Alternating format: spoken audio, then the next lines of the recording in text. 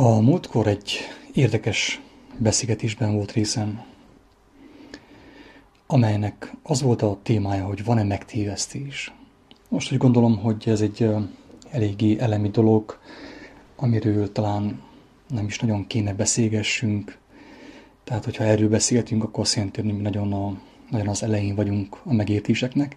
Mondjuk ez sem baj, hogyha az ember belátja, hogy nagyon az elején van, hogy nagyon nem tud semmit, akkor tulajdonképpen még az sem baj, hogyha azzal kell szembesülnünk, hogy sok mindent nem tudunk, hogy még azt sem tudjuk, hogy van-e megtévesztés a világban. Tehát az sem nyilvánvaló számunkra, hogy van-e megtévesztés a világban.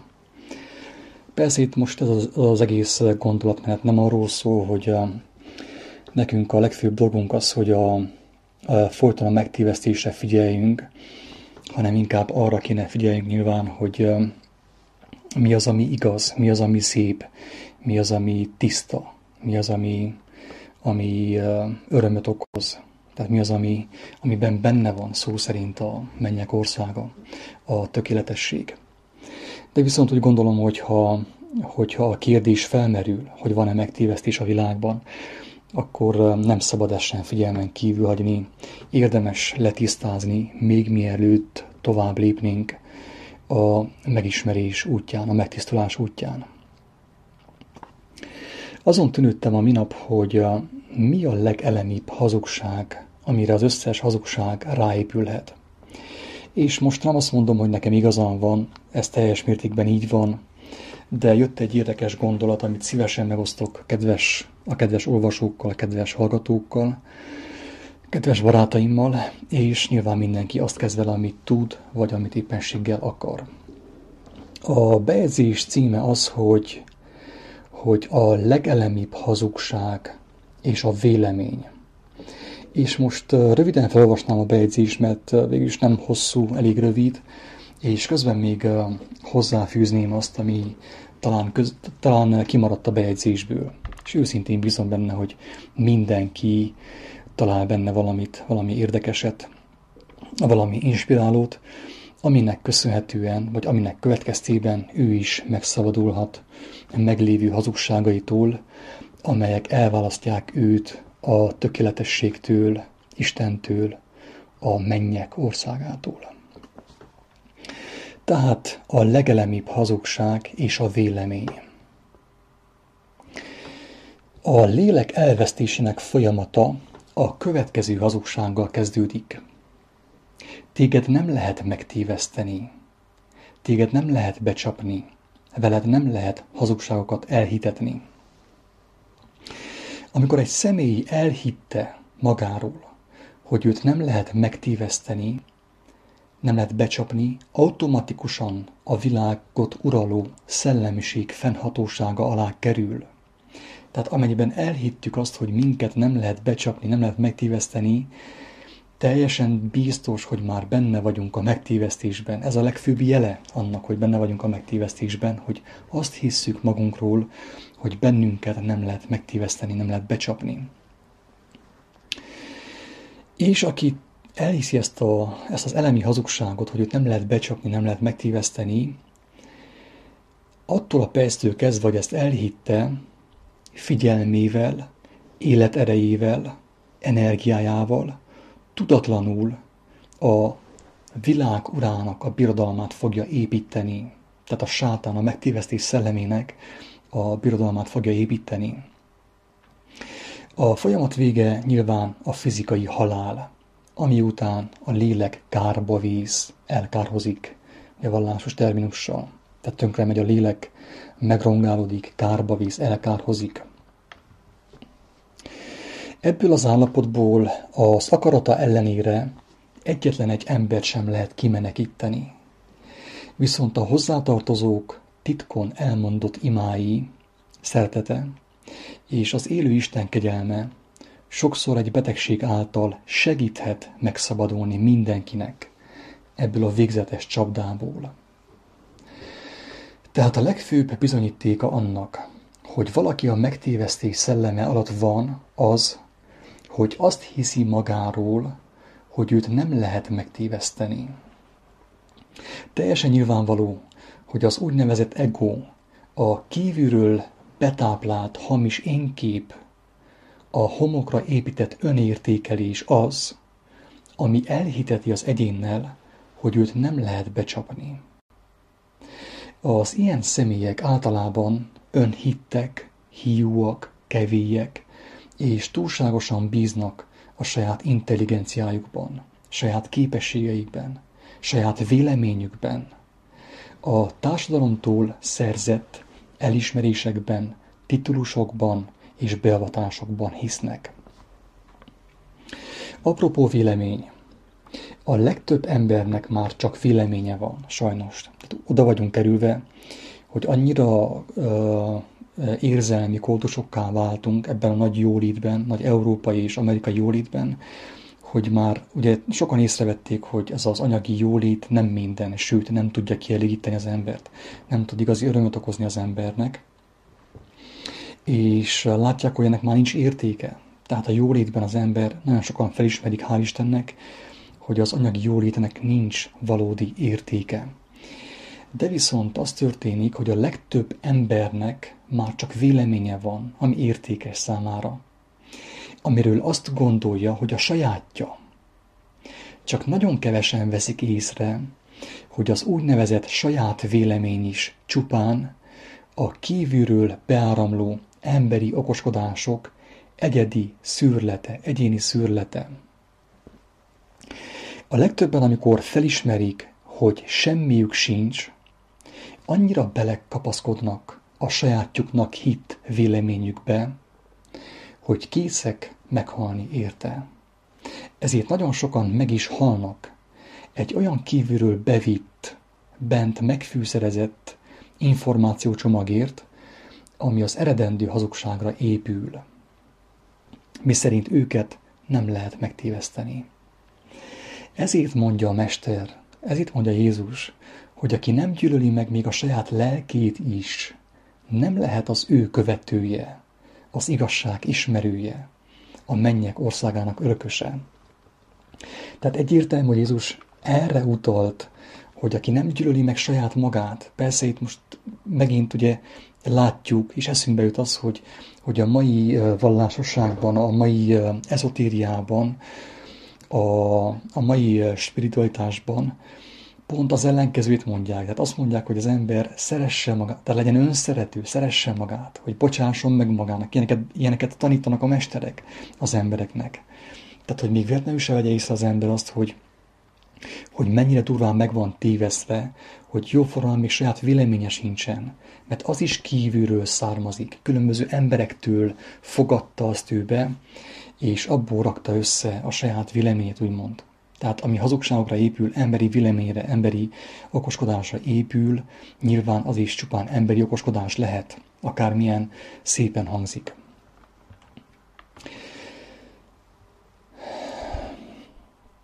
Krisztus Urunk evangéliuma szerint épp azáltal válik egy ember a megtévesztés áldozatává, hogy elfogadja embertársai dicséretét, ahelyett, hogy feltenni azt a kérdést, hogy mire gondolhatott a Mester, amikor Isten dicséretéről beszélt. Mi Isten dicsérete, amiért érdemes lemondani az emberek hízelgő dicséreteiről?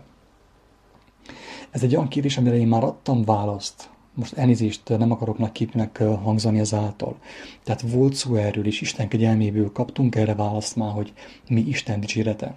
De aki kíváncsi rá, még egyszer nem fogom elmondani, hanem azt mondom, hogy az evangéliumokban egyértelműen megtalálja, hogy mit tett Isten azokkal a személyekkel, amikor őket megdicsérte, akiket megdicsért. Hogyan dicsérte meg őket Isten? Mit jelent Istennek a dicsérete?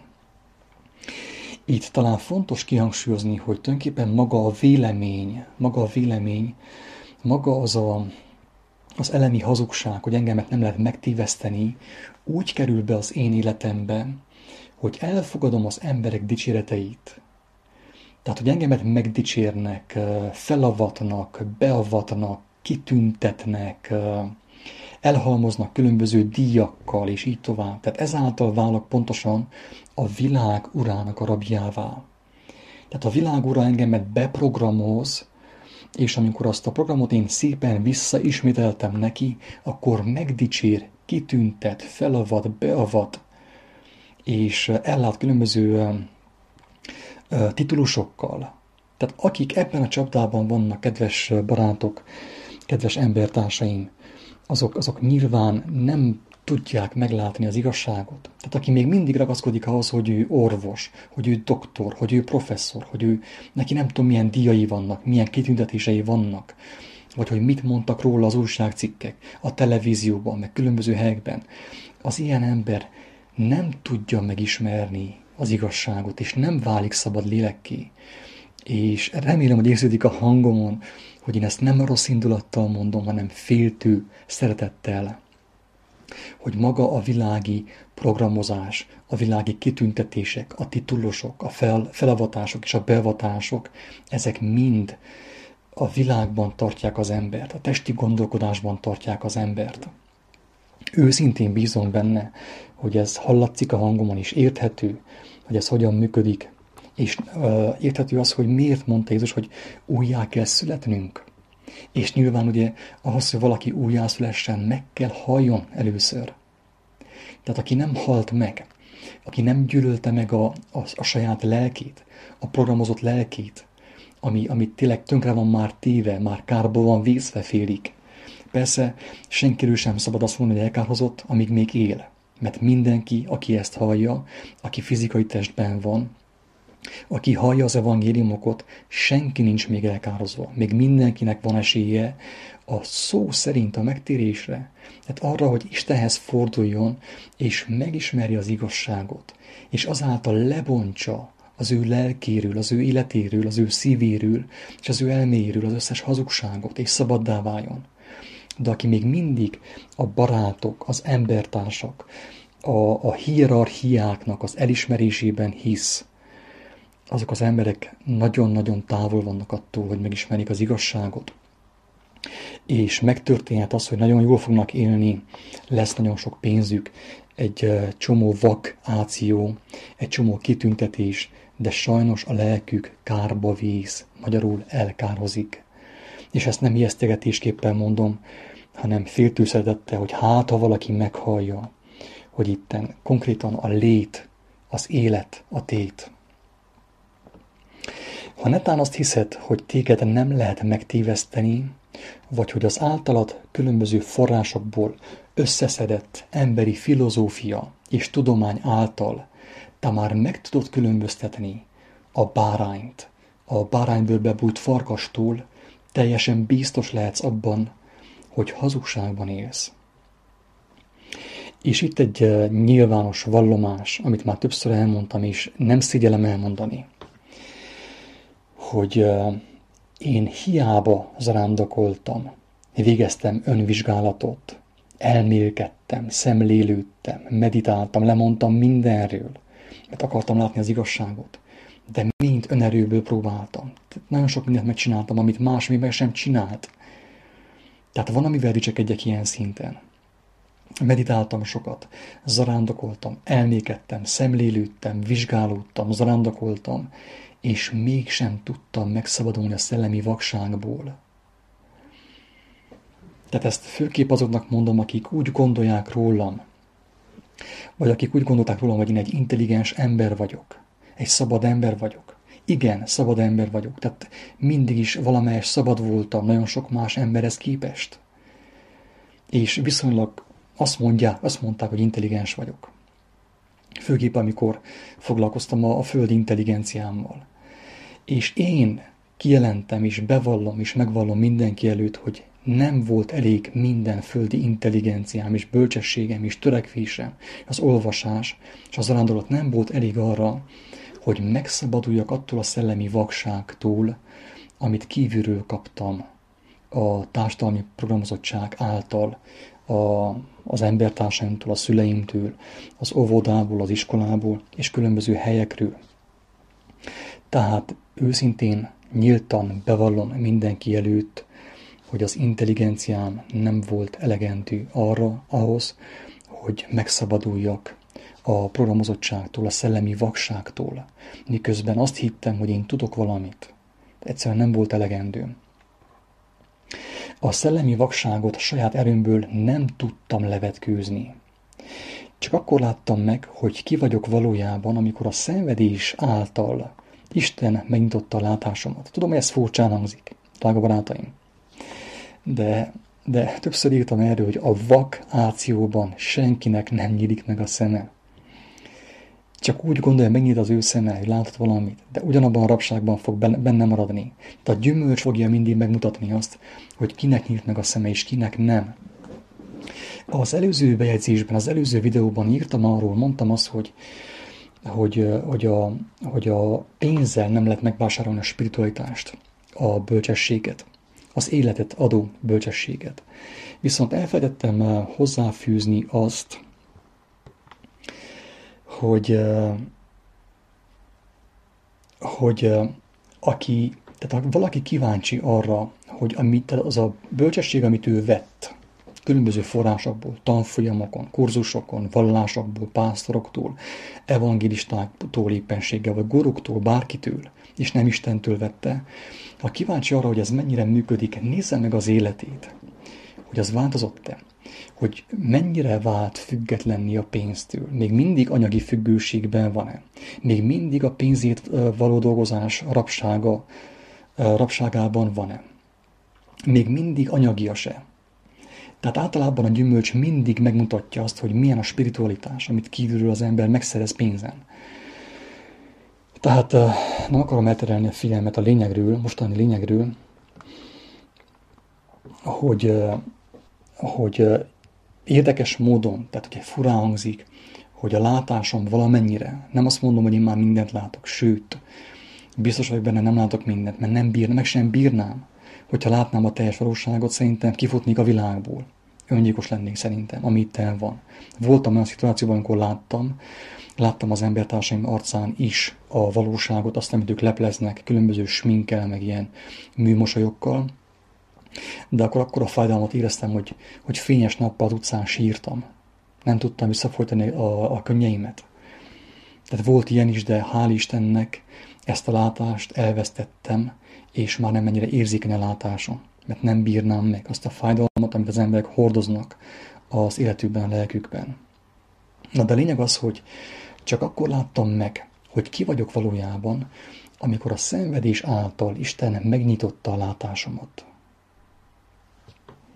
Tehát nem a vakációban, nem a jólétben, nem a jacuzziban, nem a fürdőben, nem a gőzfürdőben, nem a Bahamákon, nem Indiában, nem a jólétben nyílt meg a látásom érdekes módon, hanem a szenvedés által. És bizony benne nem kell túl sok szenvedés, hogy még jobban megnyíljon a látásom is, hogy ne essek bele megint a szellemi vakságba.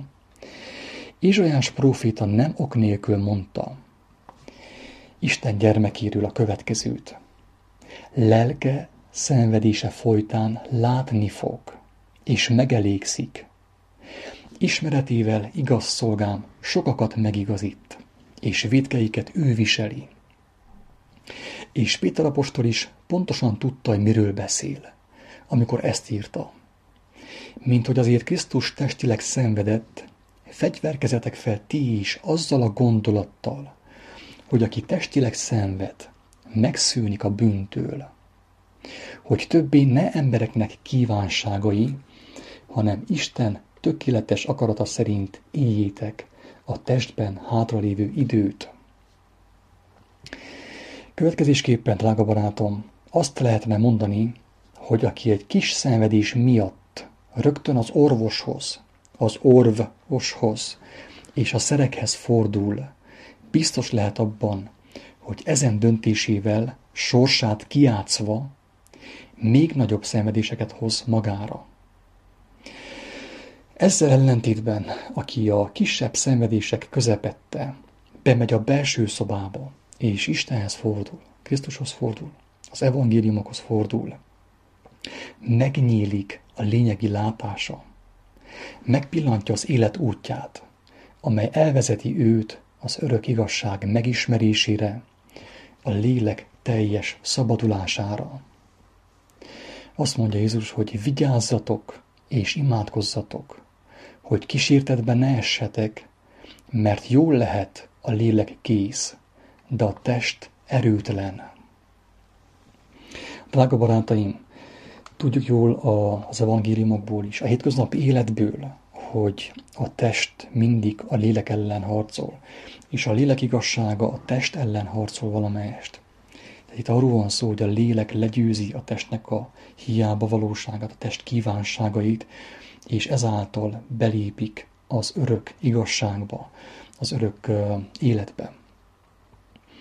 Tehát nem meglepő, hogy az evangéliumok, a bölcsesség ilyen dolgokat írnak, mondanak, hogy a szenvedéstől nem kell félni. Nagyon sok ember, aki szenvedett, pont azáltal megélénkült a látása.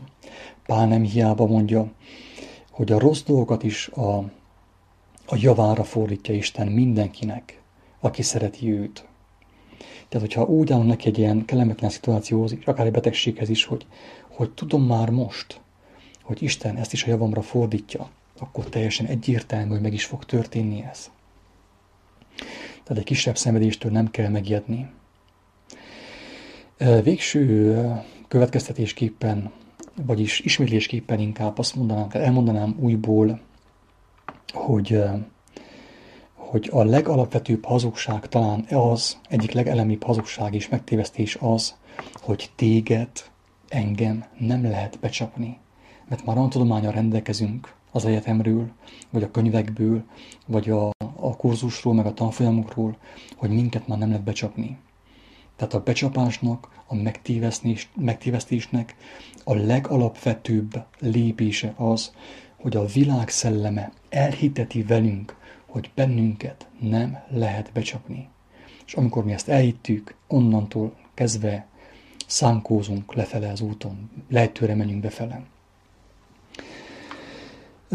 Nyilván ahhoz, hogy az ember ezt észrevegye, vagy hogy tényleg megszabaduljon, megszűnjön a hazugságnak, és észrevegye magán, hogy mennyire meg van tévesztve, ennek a legjobb eszköze, amit én mostani tapasztaltam, arról beszélek, az evangéliumok. Óriási bölcsesség van benne, és ha az ember alázattal olvassa őket, Isten valóban megnyitja az ő látását, az ő szellemi látását, lényegi látását, és meglátja, hogy ki ő valójában, és mi az, amitől meg kell még szabaduljon, ahhoz, hogy teljesen szabaddá váljon. Őszintén bízom benne, hogy ezek a sorok, ezek a gondolatok segítettek neked is abban, hogy picivel közelebb kerül az igazsághoz, meglásd azt, hogy miben vagy, mi az, amitől meg kell szabadulni ahhoz, hogy szabad lélekké váljál. Ha tetszett ez a gondolat, nyugodtan meg lehet osztani YouTube-on, interneten, bárhol, a barátaiddal, hogy őket is inspirálja. Jó egészséget, Isten áldjon! Sziasztok!